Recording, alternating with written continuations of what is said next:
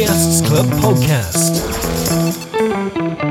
On this episode, we continue our tour of SNG Barratt. JECpodcast.com. Hello, welcome back to another Jaguar Enthusiasts Club podcast. Wayne Scott with you. I hope you're well and hope you're enjoying the spring weather, because it is about that time of year when garage doors start to be flung open, the clocks change, the days are longer, and Jaguars come out of their hibernation over the winter to run the B roads of the UK countryside once again. I hope you're getting yours out and about, and I hope you're looking forward to, of course, Drive It Day coming up in April, which is, of course, the National Awareness Day for Historic Vehicles, taking place this year on the 23rd of April, and as ever, raising money for the NSPCC's Child Line. You can get your rally plates very easily. You can order them online via driveitday.co.uk, and all the profits from those rally plates going towards that vital work that Childline do in looking after children and vulnerable young adults. Also ahead of us in the calendar of things you mustn't miss out on, of course, is the big event for the Jaguar Enthusiasts Club this year. And this year we've done things slightly differently. We've teamed up with Bewley Motor Museum, where the National Collection is held down on the south coast of England. And we're going to be running a fantastic event. It is going to be called Simply Jaguar. It's going to happen on the 25th of June, and we hope you can be with us, because there are lots of exciting anniversaries to celebrate, including the 75th anniversary of the XK120, 60th of the S-Type, the 50th anniversary of the XJC, the 40th of the XJS Cabriolet, and the 6-cylinder XJS being launched. And the 20th anniversary of the X350, of course, the first all-aluminium XJ Saloon. And a decade of the Jaguar F-Type. If you own any of those cars and you want to be part of the special JEC anniversary display at Simply Jaguar at Bewley on the 25th of June this year, you can easily get in touch with Andy, and he's going to be drawing up a shortlist of our anniversary arena display cars. You can email him on andy.weber with 2 B's at jec.org.uk. Those details you can find, of course, in Jaguar Enthusiast magazine as well, on the website at jec.org.uk/events, and every week in Friday Spotlight. You can buy your tickets as well very easily by looking on the events page at jec.org.uk, or straight from Bewley as well. And we hope to see you there in the sunshine for Simply Jaguar, the big event for this year for the Jaguar Enthusiasts Club. And a company that will be there with us, of course, very big supporters of the Jaguar Enthusiasts Club, is SNG Barratt. If you joined us for the last episode of the podcast, episode 84, we met Julian Barratt from SNG Barratt at the front desk of his headquarters here in the UK, and he took us behind the scenes for a tour of the operation at SNG Barratt. So far we've seen where they make all the Lucas parts. We've also seen where they pick out all the parts that you order and dispatch them. And for the rest of the tour, we go to the even deeper depths of the SNG Barratt facility in Shropshire, where all of the product development takes place, and where they're making sure that parts are manufactured here in the UK to make sure Jaguars of all eras remain on the road for many years to come. We continue our tour of SNG Barratt next. You're listening to the Jaguar Enthusiasts Club podcast. To find out what events you can get along to, or to discover local club meets in your region, visit jec.org.uk. So in the corner of the what I call the Lucas Lab here at SNG Barratt, Julian's brought me into this little corner. We've seen components being made. This is part of pre-production. This is making stuff in prototype form that's going to go into production in the future, isn't it? So what have you got in your hand there?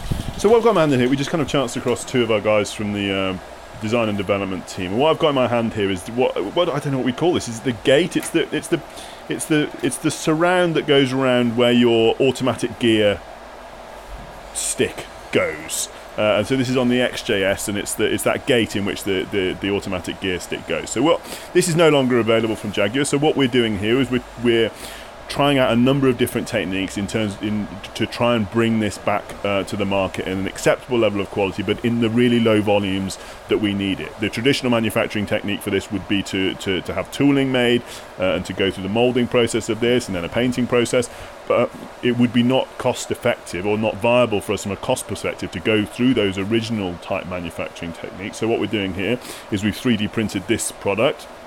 Then it's been painted. Then we're about to go onto the laser cutting machine here that will allow us to put the decals in terms of the gear that you're in, that will tell you, drive, reverse, whatever, and then the lights on it as well. So the two guys that we've got in here, Jim and Tom, are both working on this project to bring this part back to the market. And it's, you think of, even if you just think of the inside of your XJS, there's so many different components in there that this is just one of an example of hundreds of new products that we're working on. And we're a company of 120 people, and if you consider what the size of Jaguar is and was bringing all these products to market, we've got a big challenge ahead of ourselves. But the really satisfying bit is that we're able to do it in slightly different ways to original, to make it viable, and that's what makes it interesting for these guys working on and possible for our customers further down the line. This is a perfect example, isn't it, how modern technology is really shaping our ability to keep classic cars on the road, because you just could not have made that any other way. You couldn't have cut that out with a coping saw on a piece of metal, because it's shaped and it's an intricate design and it's got these tongues that it needs to fit into. But equally, you can't make tooling machines to make that, and in the small scales that you're now talking about, survive as a business, could you? Yeah, absolutely right. It's kind of ironic that it's the really new tech that we're investing a lot of our time and money in that's allowing us to make parts for older cars. Yeah. And it's particularly, it's not actually really a lot of the classic stuff that we're doing, and although it there's an element of the classic stuff, but it's more of the modern classics that's getting this treatment, and keeping those modern classics on the road, which is definitely a challenge. And there's some really weird little widgety bits and pieces that we've been able to make, and you can't shout about it because no one, it's not interesting enough to be able to shout about it. It's just a kind of a quiet continuation of keeping these products on the shelf, and this is another example where once this is complete, it's only semi-interesting to a very small number of people who happen to need this. For the rest of the people, it's not interesting at all. But for us, it's all part of that overall picture of keeping these cars on the road. And deciding what we make next is a massive challenge, and we have a kind of scoring system as to how we do it, because, like I said before, there's hundreds of products that we could be doing, that we know about, that are possible to do. But it's all about the resources that we have and the time that we have, and then what the eventual kind of outcome of that is from us from an economic viewpoint. Good time to mention then that within the Jaguar Enthusiasts Club, we're helping you to source the information on what parts are proving difficult to find for our members, and that's where the club and its access to that sort of on the ground information is really helping you to make sure that these parts are still in production, and how all the members listening to this podcast can actually help keep cars on the road as well. Yeah, it's a really crucial part for us, that is, in terms of getting the dialogue going with the JEC on this, to make sure that we're getting the information from the customer and the club side as to what's not available. And sometimes we spot it ourselves when something becomes unavailable, but other times we just don't. We haven't. It's kind of in our blind spot, and we don't spot it. So that relationship that we have with the JEC and the interactions that we have in terms of what we can produce is really, really important. We come up against some challenges where we say, look, we'd love to be able to make it, but we just can't. And we have to kind of be honest about that. But then there's other examples, and I think actually this is one of the examples that's come from that program. It all takes time. There's challenges around making some of these products, but it's a really, really important part of what we do, that relationship and that program. So yeah, it's keep the information going. Don't expect everything to be fixed the following day, but keep the information flowing for sure. Well, you heard the noise in the background has now died down. That's because the laser cutter is complete. There is a new XJS gear surround in there for your XJS, ready to buy from SNG Barratt very, very soon, no doubt. So great to have another insight into not only the components that are already in production, but some of these pre-production prototypes as well. And let's talk to one of the guys here, because you've got drawings of this component on screens in front of you. There's the laser cutter that stood behind me here, all high-tech stuff. How long does it take to develop a component like that? How many hours have you put in so far? Well, I can't speak for myself because I haven't actually designed this part, but I'd say there's probably 2 or 3 hours in design time, and then 4 times that in development stages. We usually fail in a first development, and we'll alter the CAD, or we'll alter the model, and we'll go again, and we'll work at that until we get a perfectly acceptable working example of the product, and we'll test fit it onto a car either here, or we'll send it out to a customer. The customer can try it out, and if they're happy with it, we'll run with it. Fantastic. And I guess it's one of those jobs that you need to have a very good attention to detail in order to get the product just right, because you don't really want to get to the point where it finally goes in the car and it doesn't fit at all, do you really? No, absolutely not. I mean, it's your pride at stake. Oh yeah, totally. I mean, as designers, we'll design the product as best we can with the resources that we have. We have some reference drawings, or we have a reference OEM sample or something like that from a vehicle that we've got on our fleet, or a customer's sent in for us, and we'll recreate that in 3D CAD. And again, we'll just prototype it. We'll send it through our 3D printers. It's perfect prototyping material, and we can have a working sample the next day. Yeah. Fantastic stuff. It's very safe work, isn't it? Nothing ever catches fire here. Oh no, absolutely not. We're right on top of that. I say that because apparently there was an incident which we won't go into where something got a little bit hot, but we won't embarrass him. Fantastic component there. Are you sure you got your edge right here? Are you sure that's definitely the right shape? Oh, that's definitely the right shape. Yeah. Definitely sure. The graphics on there aren't too great, but it's definitely the right shape. I'm just kidding. So down a couple of flights of steps and through the ever-increasing maze of corridors here behind the scenes at SNG Barratt, we've left the nice Lucas Labs. We descended a staircase. I said to Julian as we came down, oh, that's a proper smell down here. I think it was axle oil I was smelling, because we're now in proper production. Now this is true factory stuff that we're seeing here. There are big machines all over. There are disc cutters for metal. There are big pillar drills. There are English wheels. Some incredible looking presses that look like they've landed from another planet. And oxyacetylene tubes all over the place, and various guys doing very important looking manufacturing work. There's some welding going on in the corner there. So, Julian, this is really the heart of manufacturing here at SNG Barratt. This is where parts are made at Barratt's. Yeah, this is one of the areas where parts are made.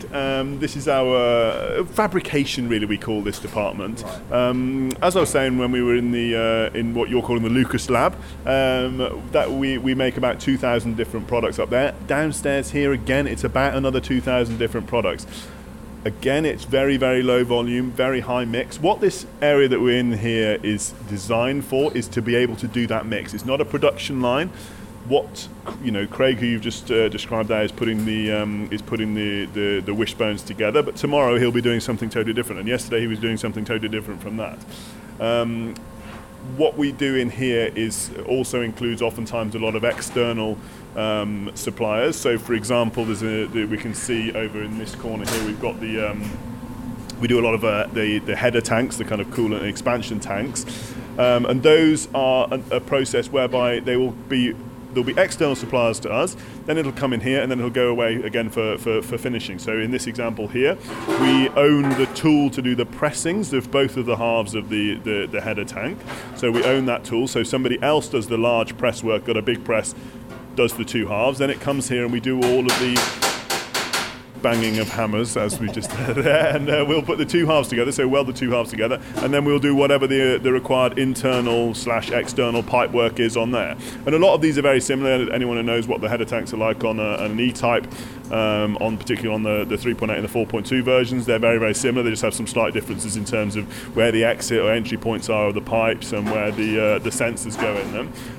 Similarly, with some of the XJ ones, which is an example you can see behind here, XJ and XJS, they'll have certain similarities, but we do the kind of fabrication bits of this. So we don't do the large press bit, but we'll do the fabrication bit required to put it together. And then after it's finished here, It'll be tested and it'll be sent away locally from here to be painted or powder coated as it's finished. So a lot of the products that come through here have a very similar pattern to that, where there'll be a starting process. There might be some laser cutting, or there might be some press work, and then we'll do the bit that we need to do in here, and then there'll be a finishing job, which will be chroming or painting or bright zinc finishing or something like that. So or sometimes even it goes up to the other bit of our own assembly area here, where it might be put into a kit, or it might be part of a washer bottle, and it'll be completed upstairs in the electrical assembly area.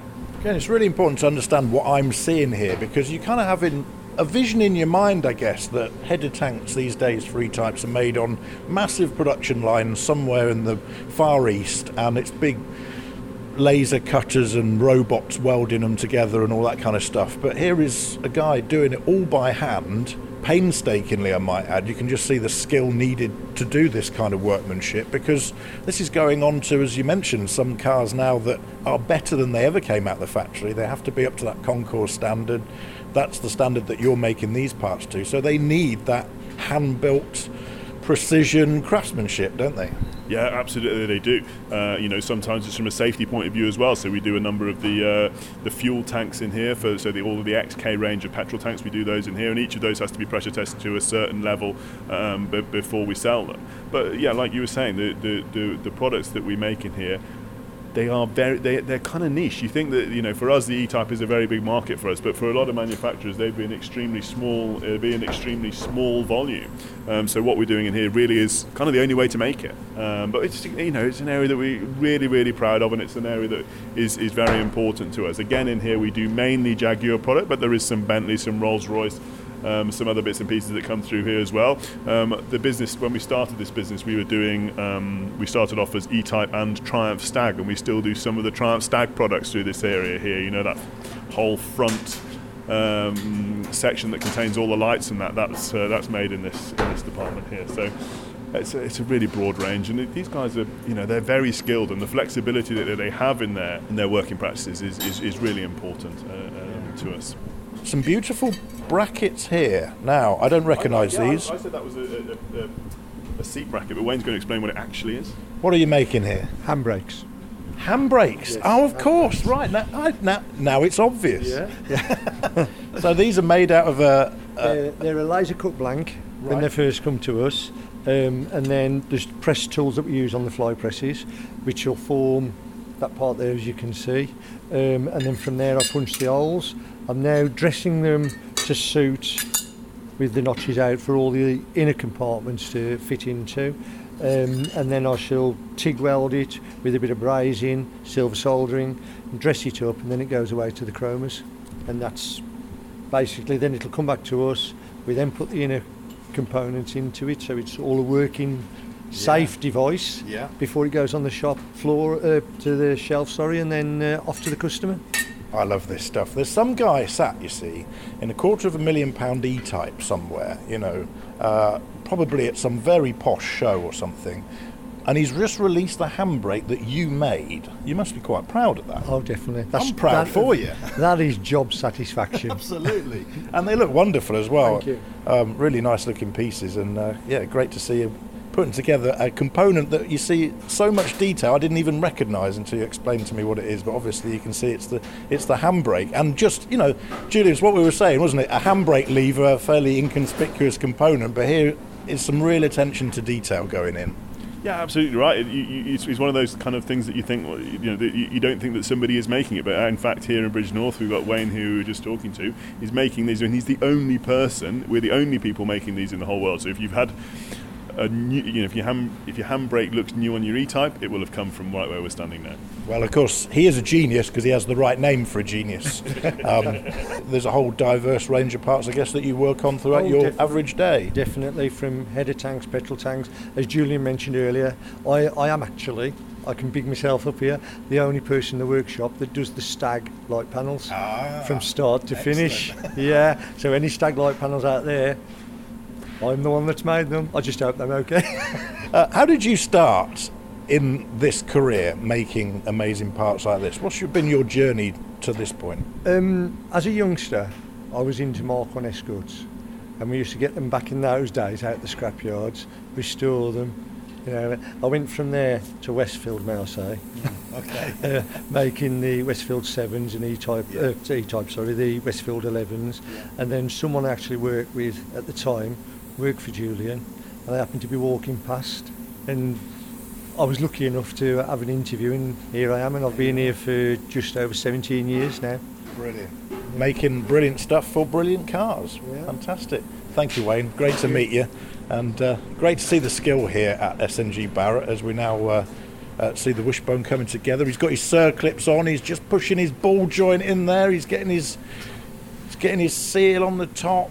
Is it a bit of a fiddly job, this one? It is a fiddly job, yeah. A really fiddly job. Sometimes I've got sore fingers by the time you've finished. Absolutely. Well, it's looking good. Plenty of grease. Good stuff. I have to ask about these tools here, Julian, because, I mean, they look like something out of another planet. They've got... They're big presses, basically, but they've got these huge ball weights on them, on these long levers that then screws down. These must have been around for many, many years. Yeah, we've had these for a number of years. I mean, these are a kind of traditional fly press, and some of my early work at SNG Barratt was spent banging out products on these fly presses, and they're still in use today. But the advantage that these have got is that they're super flexible, and that's what we're looking for in all of this department, is the flexibility to do a really wide range of products. So this can fit all manner of different small press items on here. We can also do stuff like this, which is assembly of springs and shock absorbers together, because they're, you know, on the coil-over springs that you get on, for example, on the rear of an IRS car, we'll pre-assemble the shocks and springs, because oftentimes a customer won't be able to do the spring compression himself.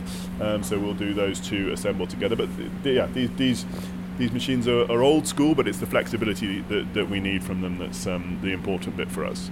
And of course, Julian saying IRS, they're independent rear suspension, so those are the, I guess you call them coil-over shockers now, that make up those independent rear suspensions that you find on those Jaguars. And it's great stuff. I could be in here all day, I have to say, Julian. There's all sorts of weird and wonderful machines that I don't know what they do. And what is this thing in the corner? It looks like the sort of thing that Fred Dibner used to build. Yeah, this is a press brake, and this is making this. This is the light surround, and it does all kinds of those. I think that's the 5 3/4 inch light surround. I can't. There's a 7 inch and the 5 3/4 inch. I'm not too sure, but there's that it fits a really wide range of different cars, and you can see it for us. This is actually quite a high volume thing that's got a bit like a guess the number in this big bin in front of us, but there's a lot of them from our point of view. And there are some examples where we're making in, you know, a couple of hundreds at a time rather than necessarily the 10s, 20s and 50s that I've seen in other areas, but that's usually when there's some crossover either with other cars, or if the example that we were talking about just there on the IRS, on the independent rear suspension, Jaguar used that from 61 when it started in the E-Type, and it was revolutionary, but they thought, oh, this is a great idea, we're going to keep using this right up until they'd finished the XJS in kind of 90, whenever that was, 94. So there's some examples in there where some of the components on the IRS end up being quite high volume products for us. The radius arms, those bushes that go in as part of the rear suspension, are quite high volume products for us. And then in this example here, where it's got crossover between multiple models and also multiple marques, use a very similar headlamp surround to that. So that's where the volume changes slightly for us in terms of higher volume, but generally most of what we do here is that really low volume stuff. It strikes me as one of those components where there is an opportunity to make them a little thicker, a little better than they ever were in production. I guess you've got to pick your moment when doing things like that, haven't you? Because sometimes you can actually make a component difficult to fit if you over-engineer. Yeah, it's always really challenging as to exactly where you strike that balance in terms of what we make the products out of, and you'll see sometimes somewhere later on there's products that were originally brass and then chromed that we will actually use polished stainless instead, because it's viable as a polished stainless product, but it's not viable as a chromed product. And then there's other examples where we'll use, if we take the brake fluid senders for example, we still use a cork in those brake fluid senders rather than using a plastic float in there. But then there's other times where we'll go for the upgrade, because it's really around customer demand. So we use sometimes stainless screws when they originally were chrome screws, and that, which will obviously last you longer. So yeah, it's really down to customer demand. But there's sometimes the there's a concourse expectation where it can't be a different material.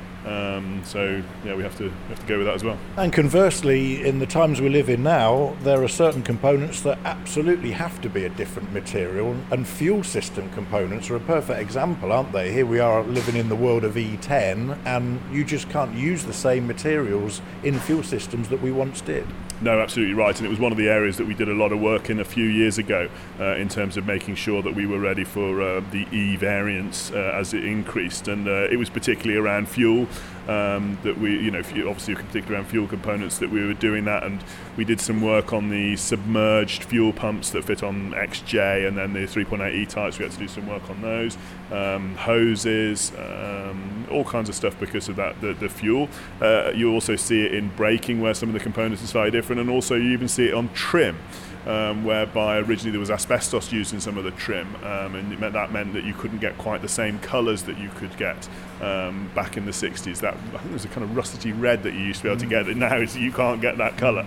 We do have some difficulties around there, but I would say that overall that's counteracted by the advantages or the opportunities we get from modern technology rather than necessarily the restrictions from regulation or changes such as the fuel changes. We're walking around a company here who is manufacturing parts in-house, creating components really that allow historic vehicles to adapt to modern road conditions and modern requirements, and that's going to be really, Julian, the secret of longevity, isn't it? Yeah, absolutely it is, and so the cars that we run here, we generally do some upgrades on them. We'd call them sympathetic upgrades, but oftentimes we'll upgrade the braking, or we'll upgrade, for example, our reasonably famous E-Type 50E is constantly in development. We're currently running fuel injection on that car. We've currently got synthetic fuel in that car, so we're really trying to push the boundaries of what we can do and make these cars both suitable for the future and kind of better handling, better performing. We want people to be driving these cars. I really hate to see an E-Type from a personal point of view that is rolled out of the back of a trailer and put on a field. I really like to see a car driven. I think these cars are just absolutely fantastic to drive, and we're talking about the independent rear suspension there. They're just a great drive, these cars. So I think it's driving it for us is important. Anything we can do to make that possible for people is key. I think it's almost time to move on to the next department here at SNG Barratt. Well, as you can probably hear, we're opening up a big shipping container here outside of the production area of SNG Barratt, and inside are lots of lumps of metal, but I can already tell that these are very important lumps of metal, because these are the lumps of metal that make other lumps of metal, aren't they? These are the lumps of metal that make other lumps of metal or pieces of plastic. Yes, so these technical term. So these are tools, and this is one of a number of shipping containers that we've got full of tooling, and a lot of these here, because we own such a lot of both original and remanufactured tooling, these will allow us to keep these products keep these products available, because it wouldn't be possible to if you were to go, right, I'd like to reinvest in this particular tool here, this might be £10,000 or £15,000 to make that, and you'd never be able to make that viable. And the fact that we were able over the course of years to pick up both original tooling and the fact that we've continuously invested in it has made these kind of our gold reserves in terms of keeping it going, which is great for us. But when you want to get one of those ones out from the very back there, there's a kind of day's worth of work to get some of them out. They're enormously heavy and extremely cumbersome, and we don't, some of these tools, we don't use them for 2, 3, 4, 5 years sometimes, because when you run them, you'll make an amount of stock that will last you for a while. You would never be able to remake some of this tooling again, so it's a really important part of our business. And some of this tooling that would have been used in the factory at the time that you've acquired? Yeah, absolutely. These would have come from subcontractors to the various OEMs that we've acquired over time, and then these are also tools that we've invested in where products haven't been available. And for some of the fastest moving products, actually, we've seen it so that whereby in the course of our 40 years, we've actually retooled twice for some of these products. So we did it recently on the exhaust manifolds for the E-Type and the XK models, whereby we remade those very early on in our company history. So, close to 40 years ago, we retooled for the E-Type and XK exhaust manifolds, and then 2 or 3 years ago, the tooling was kind of running. We were having to do a lot of fettling work. There was some porosity coming into the finished castings.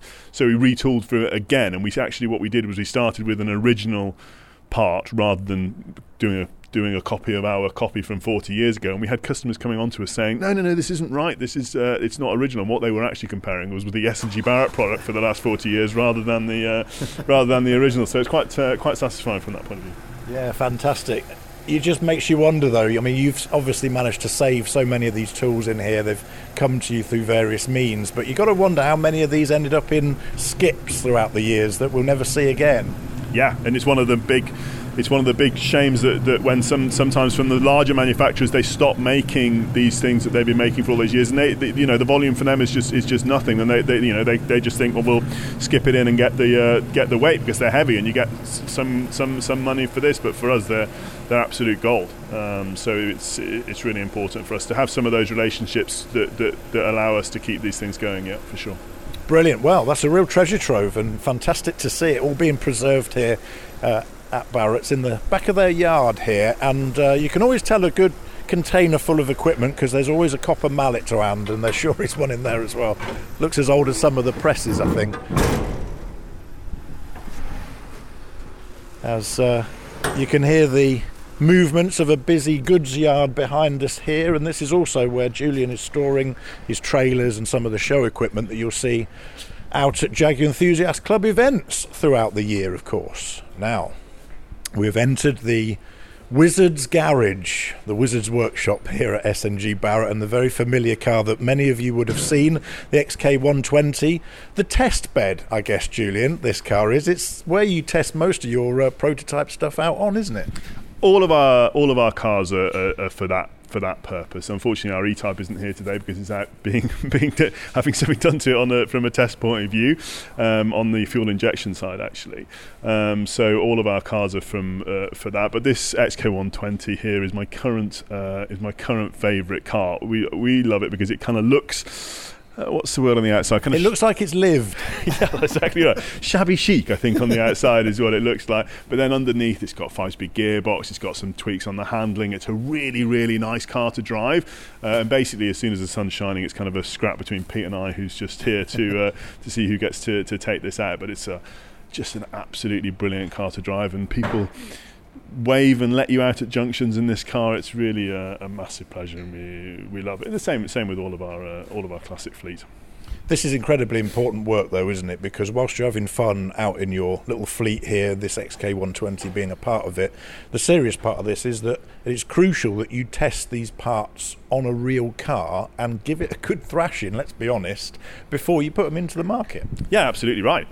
For us, living the life of our customers is a really important part of what we do, so that we understand the frustrations that you can have when something goes wrong, or also that we're making sure that the parts fit and we're able to test them out over time.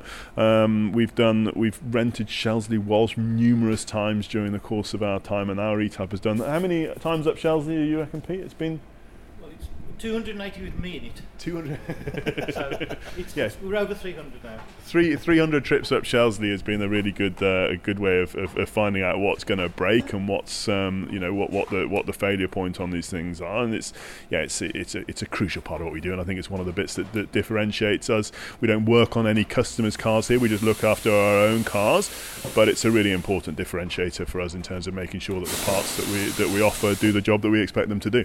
Well, there is a section of the Jaguar community that we mentioned earlier that like to park their car in a field and have a nice static, shall we say, day out.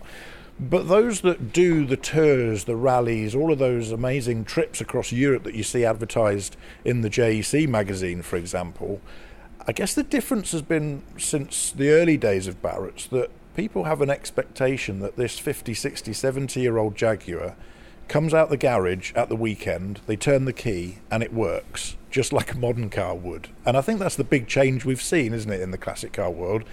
They need to work, they need to be reliable, because ultimately they're giving the owner the lifestyle they're seeking from it.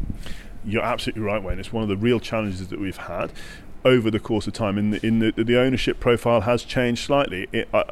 Years ago, the classic car ownership experience involved occasionally breaking down by the side of the road. And although I don't think they wanted to break down the side of the road, there was an expectation that occasionally this would happen and that they would then bang a hammer or open the bonnet and do something to the car. And that kind of continuous looking after these cars is an important part of ownership of a classic car, which you don't have to do on a modern car. And there's an element of customers that we've seen over recent years and who drive a reliable modern car every week, and they've got this cool looking classic thing in the weekend, and what they want to do is they want to get into it and they want to start the car up, and then they want to go to Goodwood, and they do not want this car to break down by the side of the road. That is not part of what the ownership of this car looks like to them, and so we've got to live up to those expectations, and that's definitely a challenge. And what I was talking about before in terms of using the cars over the winter, so a really good example of that would be fuel pumps, where we'll sell those solid state fuel pumps rather than a points pump, because if you leave your car over the winter, the points will rust up, and then when you come to the spring and you try and start it, it's not going to work. And we're saying, well, it's because it hasn't been started for these last few months. It's not, it's the ownership profile that's changed slightly, and making sure we live up to that is really important to us. But just driving, I say it's an important bit of the work. It's also an extremely fun bit of the work that we do, right? It's a really, really enjoyable part of what we do here, and it's this bit of the business over here where we are now, which does the design and development stuff as well as where we keep some of the cars, is a bit that always brings a smile to the face of those who work here. Well, I call it the Wizard's Workshop. Let's meet the wizard himself, because people who have met the SNG Barratt team at JEC events in the past will be familiar with Peter Stant, and this is your little cave in here, Peter, isn't it? It is indeed, yes. This is where I sort of hibernate over winter, waiting for the cars to be ready to go for the summer. Great job. Obviously, you can't tell us all of the things that are happening at the moment, because it's like top secret development, military style, I know. But what are some of the things you're working on that we could expect to see in the market in the next couple of years? Well, we've invested in several sort of test machines that we have now. There's this one here in front of you. This is a low production injection moulding machine.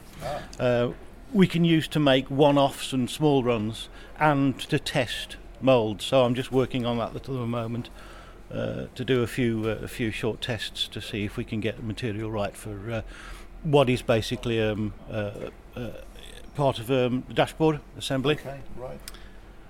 This looks very exciting here, because it's obviously a brake test rig. There's a servo, master cylinder, slave cylinders at the top, then two calipers all bolted to like a frame, and they're very high spec looking calipers as well, alloy calipers there. So explain what this is all about. Well, this is just a bit of novelty that we take to shows. It's a complete E-type braking system. So even the pedal, I've just noticed. Yeah, if we throw some vacuum into it, it will actually work as a complete car, and it shows the rather complicated system that Jaguars have on E-types and some XJs where they have the sort of completely split system. We've also got our 4-pot calipers demonstrated on here, and the boudoir valve, the pressure differential warning actuator valve, that we actually make in-house now. That's a recent development. Well, fantastic 4-pot calipers these, because they are much lighter than the factory originals, and I know that because when I was talking about them on stage, I dropped one on my foot and I can still walk. So that's very good news for me. But it must be a great sense of excitement and achievement, I guess, for you, Peter, to see some of the guys who have brought some of the prototype stuff from the departments we've just been to here at Barratt's down to you to fit to a car. And between the two of you, this teamwork goes on, and you end up having a really good working component. There must be a real buzz to that. Oh yes, absolutely. I mean, I love these. The development work is it's so exciting, and the fact that we can throw it on one of the cars that we have here and then go blasting down the road at no more than 30 miles an hour. Just to make sure that it functions, and it's great. And if it does, fantastic. If not, we go back to the drawing board. But usually it functions, so we kind of okay. We don't wreck too many cars. It's exciting stuff, honestly. You could be here all day looking through Peter's tool cabinets and figuring out what he's working on at the moment, but we shall let you get back to your genius work in developing parts for our Jaguars that are going to keep us on the road and enjoying all of the tours that we have in the JEC. So Peter Stant, thanks very much. Thank you. Shall let him get back to his spanners, and we'll head back through this little Wizard's Workshop, as I'm determined to call it today, to see what we've got at the back here. And this looks like a kind of glorified fish tank here, Julian. What's going on here? Yeah, so this is we're in the kind of advanced engineering bit of SNG Barratt. We've got Charlie here who runs this department, and what you can see in front of you on this side, we've got a wall in front of us, and in front of that wall we've got two machines. One is a traditional, I say traditional, one is a plastic 3D printer, quite an advanced one of those, and then on the right hand side here we have a metal 3D printer, which is a reasonably recent addition to what we do. Now, we were talking before about some of the new technology allowing us to make a different range of parts for the older cars, and this is no more true than in this area here, where we're bringing really new tech to a really old problem, and that problem is making the parts in the low volume that we need it for. This 3D printer on the right hand side will print. We started off as in our 3D printing lifetime when Charlie and I first started working together. I said, I've heard all this stuff about 3D printing, we definitely need to do something. And he said, well, what? And I said, well, come and work for me, and then you can decide what that's going to be. So I think that's and we've come to a point where we have a number of we started off by doing just samples, but actually now we've got to a point where we're able to get the standard high enough that we're able to do production, small production components through there as well. So it's worth asking Charlie a little bit more about what goes on here. Yeah, this is great, Charlie. I say glorified fish tank. I'm being rather cruel because of course it is high tech stuff. But it is a kind of a plastic tank here, so explain what's going on. So it's using FDM technology. So if you think about how you'd build a house, you would lay each layer of brick on top of each other, compress it down with mortar, and that sticks it together. It's the same kind of process here. You're using layers of material, layers of melted plastic that's forced through a nozzle, and that's compressed down on each layer, and layer by layer it builds up a part. And then it's the same process with the metal side. That's using the same technology, the same process, except there's a couple of post-processing things that happen on afterwards. That on the other side of the wall we've got the same technology again, but probably a lower grade machine, which is really good for tooling. So we're using it for end-use parts, prototyping and tooling now, and then we're using a resin-based print, which allows us to create high definition, smooth parts, parts that will replicate what was on the car 50-60 years ago in look, feel, texture, the temperature of the plastic. It all feels exactly the same. You wouldn't be able to tell the difference between an original and what we're printing next door. This is such important stuff, because if we're to keep cars on the road years and years into the future, we've got to use this technology to make sure that these parts that would normally, I guess, be completely prohibitive from a cost point of view to make are able to be made. Because it could be some of these components on this table are really tiny, but it could be a tiny little piece like that keeps a car stuck in the garage. Yeah, absolutely. For us, it's looking at that investment. Is that investment worth doing for the amount that we sell or the amount of cars that are on the road that are going to require that part? So this technology allows us to, I guess, leapfrog that section of the process. So we're not looking at huge investments. We're looking at producing parts with lower volumes, higher quality, and quicker. So our time to market, having this kind of kit here, has just been reduced significantly, and the cost that we're putting up front isn't there anymore. So we can get parts to market faster. We can create better parts and control the quality from within these walls. In theory, therefore, there should be nothing on a Jaguar that we shouldn't be able to get in years to come. No comments. I have to just say, we were talking. You used the analogy of building a house earlier on. When you're at a quality establishment, when even in the workshops, when they need to paint a wall, they use Farrow and Ball heritage paints, not some old tin of rubbish from Wilco's or something. I'm very impressed, Julian. Well, there's this particular blue colour that has a theme going throughout our business that is, I'm quite particular about the shade of blue that we use. So yeah, it's smoky blue for anyone listening that wants to go and buy Barratt's blue. You could do a brand deal with Fowler & Ball. Yeah, I could do. I have this in my house as well. So basically, wherever I am, this home from home. This appears. But there's some really interesting stuff on the desk here in front of us. I mean, this example here that I'm gonna show you now. This is a part of the luggage, the boot board. This is the luggage stop bit that stops the luggage coming into the cockpit of your car. And this is a really good example of a product whereby originally this would have been a cast solid product and would have been chromed. Would it have been chrome brass, Charlie? This have been originally that one? Or? That one was a cast part originally. Yeah. And then chromed. And then what we've done here is we've printed it and then we've polished it. So that's a polished stainless print that we've done here. And in fact, inside here it's actually not solid. It's a honeycomb finish, so it's actually slightly lighter. But we've done a range of tests to prove that it's just as strong.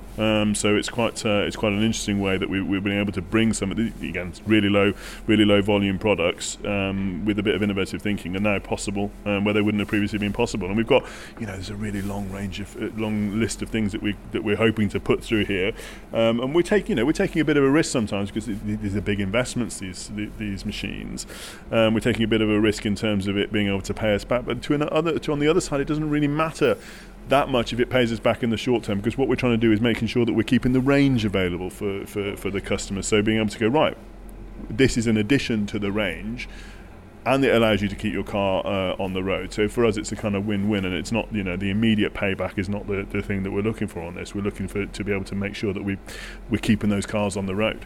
So that's that's what makes it important for us. And there's definitely been times in the early days when, I don't know if you've ever seen when a 3D printer goes wrong, they print this kind of bird's nest effect of things, because oftentimes it's printed overnight and it comes out in absolute shambles the following morning.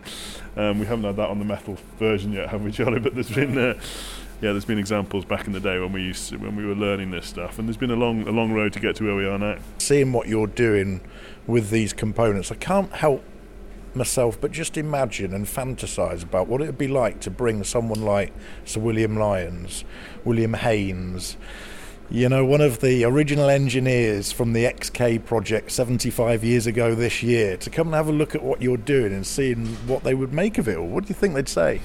Well, I hope that they think that we're innovative, really, and I think that we can kind of gladly say that we are. We don't think there's anybody in our marketplace doing the same as what we're doing here, and we really feel that we're applying new ideas to make things possible, which is similar to what they were doing. It's 70 years down the line, but I'd like to think that they'd consider what we're doing to be innovative and exciting, because we're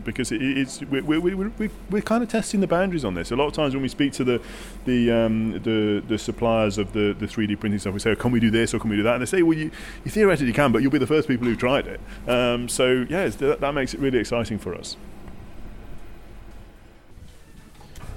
Well, another department here at SNG Barratt is across the courtyard from where the main warehousing is and the production facility where we were with Peter Stant.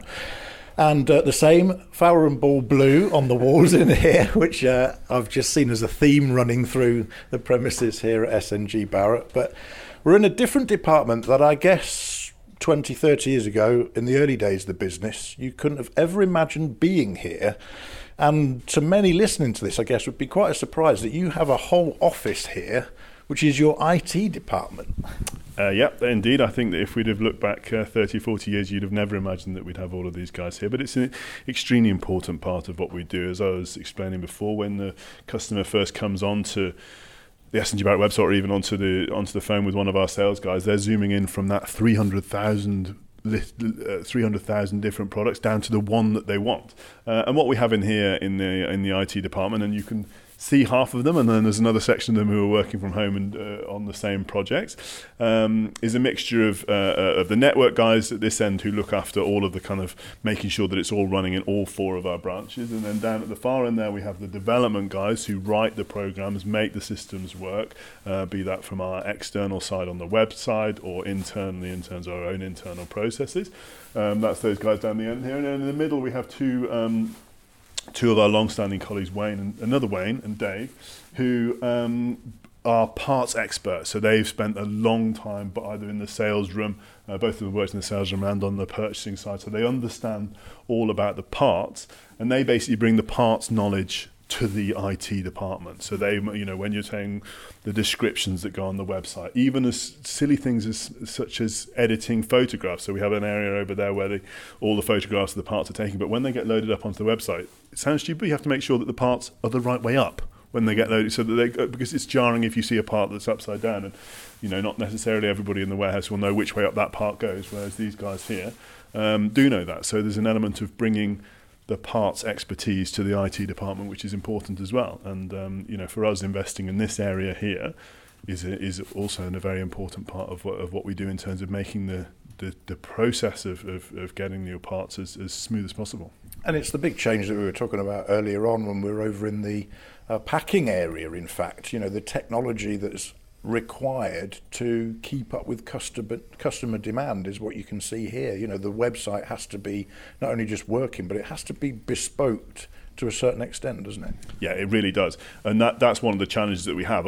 Some of what we do here, many customers, many companies do it. Sending parts out of, sending a product out of a warehouse is not unique. We're not unique at SNG Barratt in that we do it. But some of the getting down from that 300,000 through the exploded diagrams, through the different variants of what we're offering is bespoke to SNG Barratt, and it is part of our kind of intellectual property that we have all of those drawings and designs and knowledge that is specific to us and specific to our business. So mixing those two things together to make sure that we've got an efficient business behind it, both that's also the finance bit, the purchasing bit, all of that is not unique to SNG Barratt, but there's bits of it that we work on internally that are unique to SNG Barratt. So mixing those two things together is really important. Well, they're all sat at their desks here going, pick me. They're so eager to talk on the podcast, and I shall just surprise someone by asking them, hello, what's your name? Dave. Hi, Dave. So what are you doing? Explain. I am just going through old catalogues, and I'm actually looking for applications to add to our parts. So I'm looking to see what part fits which car, and I can add it to our online catalogue to display online for customers to find and then buy, hopefully. Okay, yeah, and I can see the original scan of this. Looks like an original Lucas catalogue, is it? It's an original, I think it's just a Jaguar catalogue, but it's got Lucas numbers in there. Yeah, okay. And then on the other screen here are the various familiar product listings that you'll see on the SNG Barratt website. And I guess it's a constant job to keep all of these descriptions not only up to date, but evolving as well. Exactly, yeah. And search, I guess, is the key to success and finding parts very quickly. Yeah, exactly. Yep. Brilliant stuff. Well, here we are, the nerve centre of the website at sngbbarratt.com, of course, linked every Friday from Friday Spotlight. And no doubt these guys see all of your clicks and purchases that come off the back of Friday Spotlight, where, of course, you can find this podcast every Friday as well. So there we are, the cutting edge of technology here at SNG Barratt. It's amazing, isn't it, to find out what goes into shipping old parts for old cars out the door as we move on to the next part here at SNG Barratt. I'm now entering the last of the offices on our tour of SNG Barratt here on the Jaguar Enthusiasts Club podcast, and this is where more high-techy design stuff happens. And what I'm seeing here is basically an office with guys sat at computer screens, but on those screens are various new parts that are being designed for manufacture. And this is the very, very early part of the stage where basically these are turning from components on a screen, a set of measurements, drawings. This is the stage before they start to get made, I'm guessing, Julian. Yeah, that's absolutely right. So in here is the design office and the production planning office. And in here what we'll do is we will make the drawings that allow us to make the parts, essentially. So there's two routes that we go from on making parts. Number one is that is a really good position to be starting from, is that we'll have an original drawing. And we have a really wide range of original Jaguar drawings, Lucas drawings, Girling drawings. We have a really wide range of those different drawings. But then we also have the possibility, if we don't have a drawing but we do have a sample, we also have this thing that Charlie's walking in with now as if it was pre-planned. That is our 3D scanner. So that allows us to do a scan of a part, and it's down to kind of real fine level of microns on that gives us a base working point of the products that of a scan of a product that we want to remake. And that's a really good example of something that we didn't have all those years ago. And a lot of these parts were made in a kind of, drawn freestyle and then made from that point. They weren't drawn in the same way that we're doing it now. And what this technology allows us to do is really accurately recreate the parts. And also, if we need to, we can the technology allows you to run some of the moving bits inside it. So, for example, when we were making one that the mirror that fits the Mark II and fits the Aston DB5 a few years ago, we were able to make the movement inside there, the dipping mirror movement. We were able to make that better than original because we were doing it on the CAD beforehand. So we go, actually, look, it would work slightly better if we made this bit longer or that bit shorter in terms of the internal workings of it, and that's something we're able to do in here before we've even made the part. Amazing, isn't it, that you think 3D scanning and you think a big piece of equipment, but fundamentally it's a hairdryer with two nozzles. And that is how small this high-tech equipment now is. It would be an extremely expensive hairdryer, that even for my wife's requirements. I think it would be wasted on me, of course. But that scanner there is actually really top of the range scanner.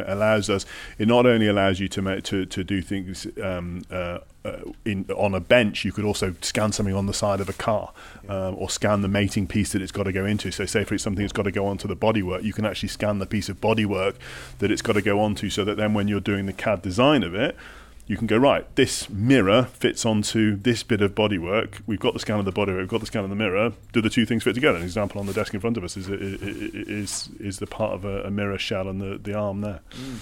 This is great, isn't it? Because here we see in front of us the gear surrounds, the shifter surrounds that we saw being printed upstairs.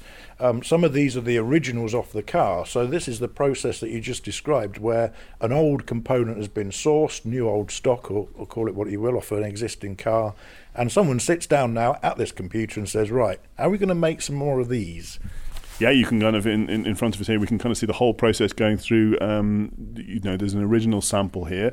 There's a number of different printed options that we've gone through to test for fit and finish. And then it's down to these guys to decide how we're going to make them. And that will all be down to what the volume requirements are, what the strength requirements are, etc., and working out what's possible to bring these to market. And frankly, some products get to this stage, and then we say, look, we can't do it.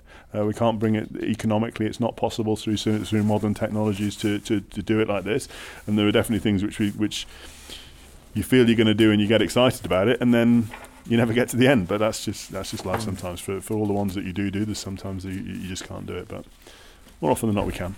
And I guess quite often those parts are the parts that were made by a man in a shed with a file and a chisel. Yeah, absolutely right. And replicating some of that stuff is really challenging, where it just requires some individual skill set. Can be a real challenge. But we like a challenge, and we get over most of them. Incredible amount of investment that you must have put in, Julian, to keep, not only to set this up first of all, but to keep up with technology as it moves year by year by year. That it gives an insight, I guess, into why things cost what they do, and why things take as long as they do to come to market. Yes, I think that in terms of how long things take to come to market, that's definitely you can see that through here, and the investment that we put in is trying to make that process take less time. But on the other hand, I do think that one of the advantages I was talking about earlier on in terms of the rear suspension is that Jaguar used a lot of the same designs for many years, and that's meant that some of the products that you can get on replacing on your E-Type or your XJS is actually cheaper than replacing it on a modern car. If you go for your brakes or that kind of thing, to put a new set of brake pads on your E-Type is a lot cheaper than putting it on a modern Golf, for example. So there's ups and downs on some of these things. Sometimes when they're made in very low volume, they can be a little bit more expensive, but on other times, the way that Jaguar were over those years makes things quite affordable.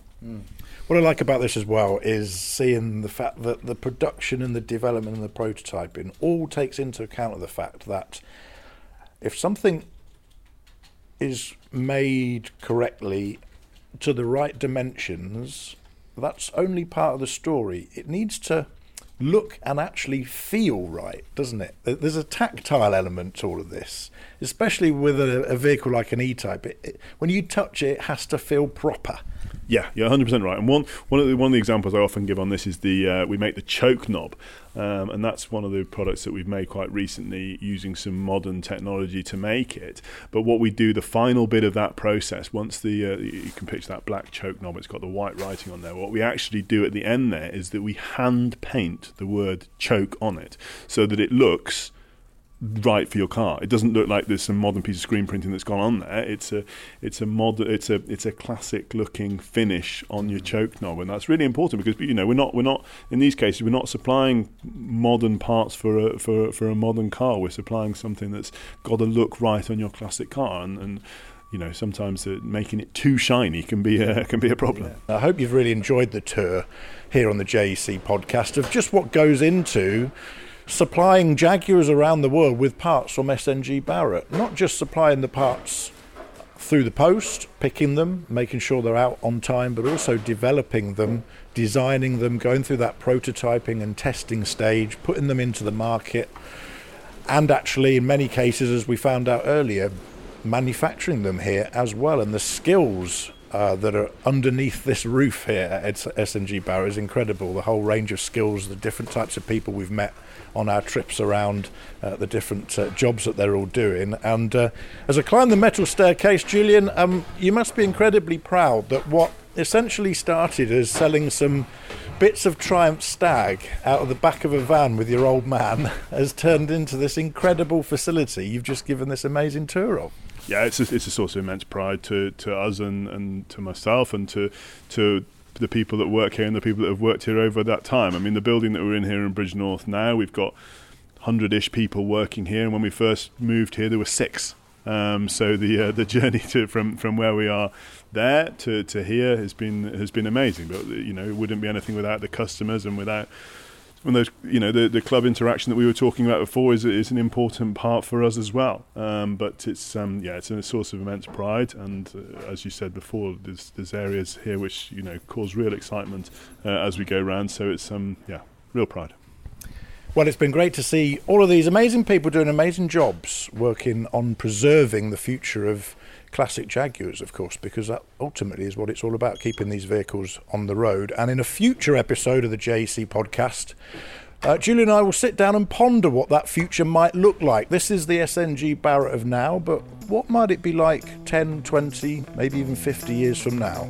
Keep listening to the JEC podcast for that discussion on a future episode. That's all for this episode of the Jaguar Enthusiasts Club podcast. Don't forget to keep in touch with us here on the JEC podcast via www.jecpodcast.com. And you can get in touch with us very easily by using the voice recorder on there to leave us a message, or you can use the contact form if you prefer to write your messages. Don't forget, you can also join the Jaguar Enthusiasts Club online by clicking the Join Today button on the top right-hand corner of the podcast page to enjoy all the benefits, plus the fantastic glossy 130-page monthly magazine that's all included in your membership of the worldwide Jaguar family that is the JEC. This is the Jaguar Enthusiasts Club podcast. Subscribe for new episodes at jecpodcast.com.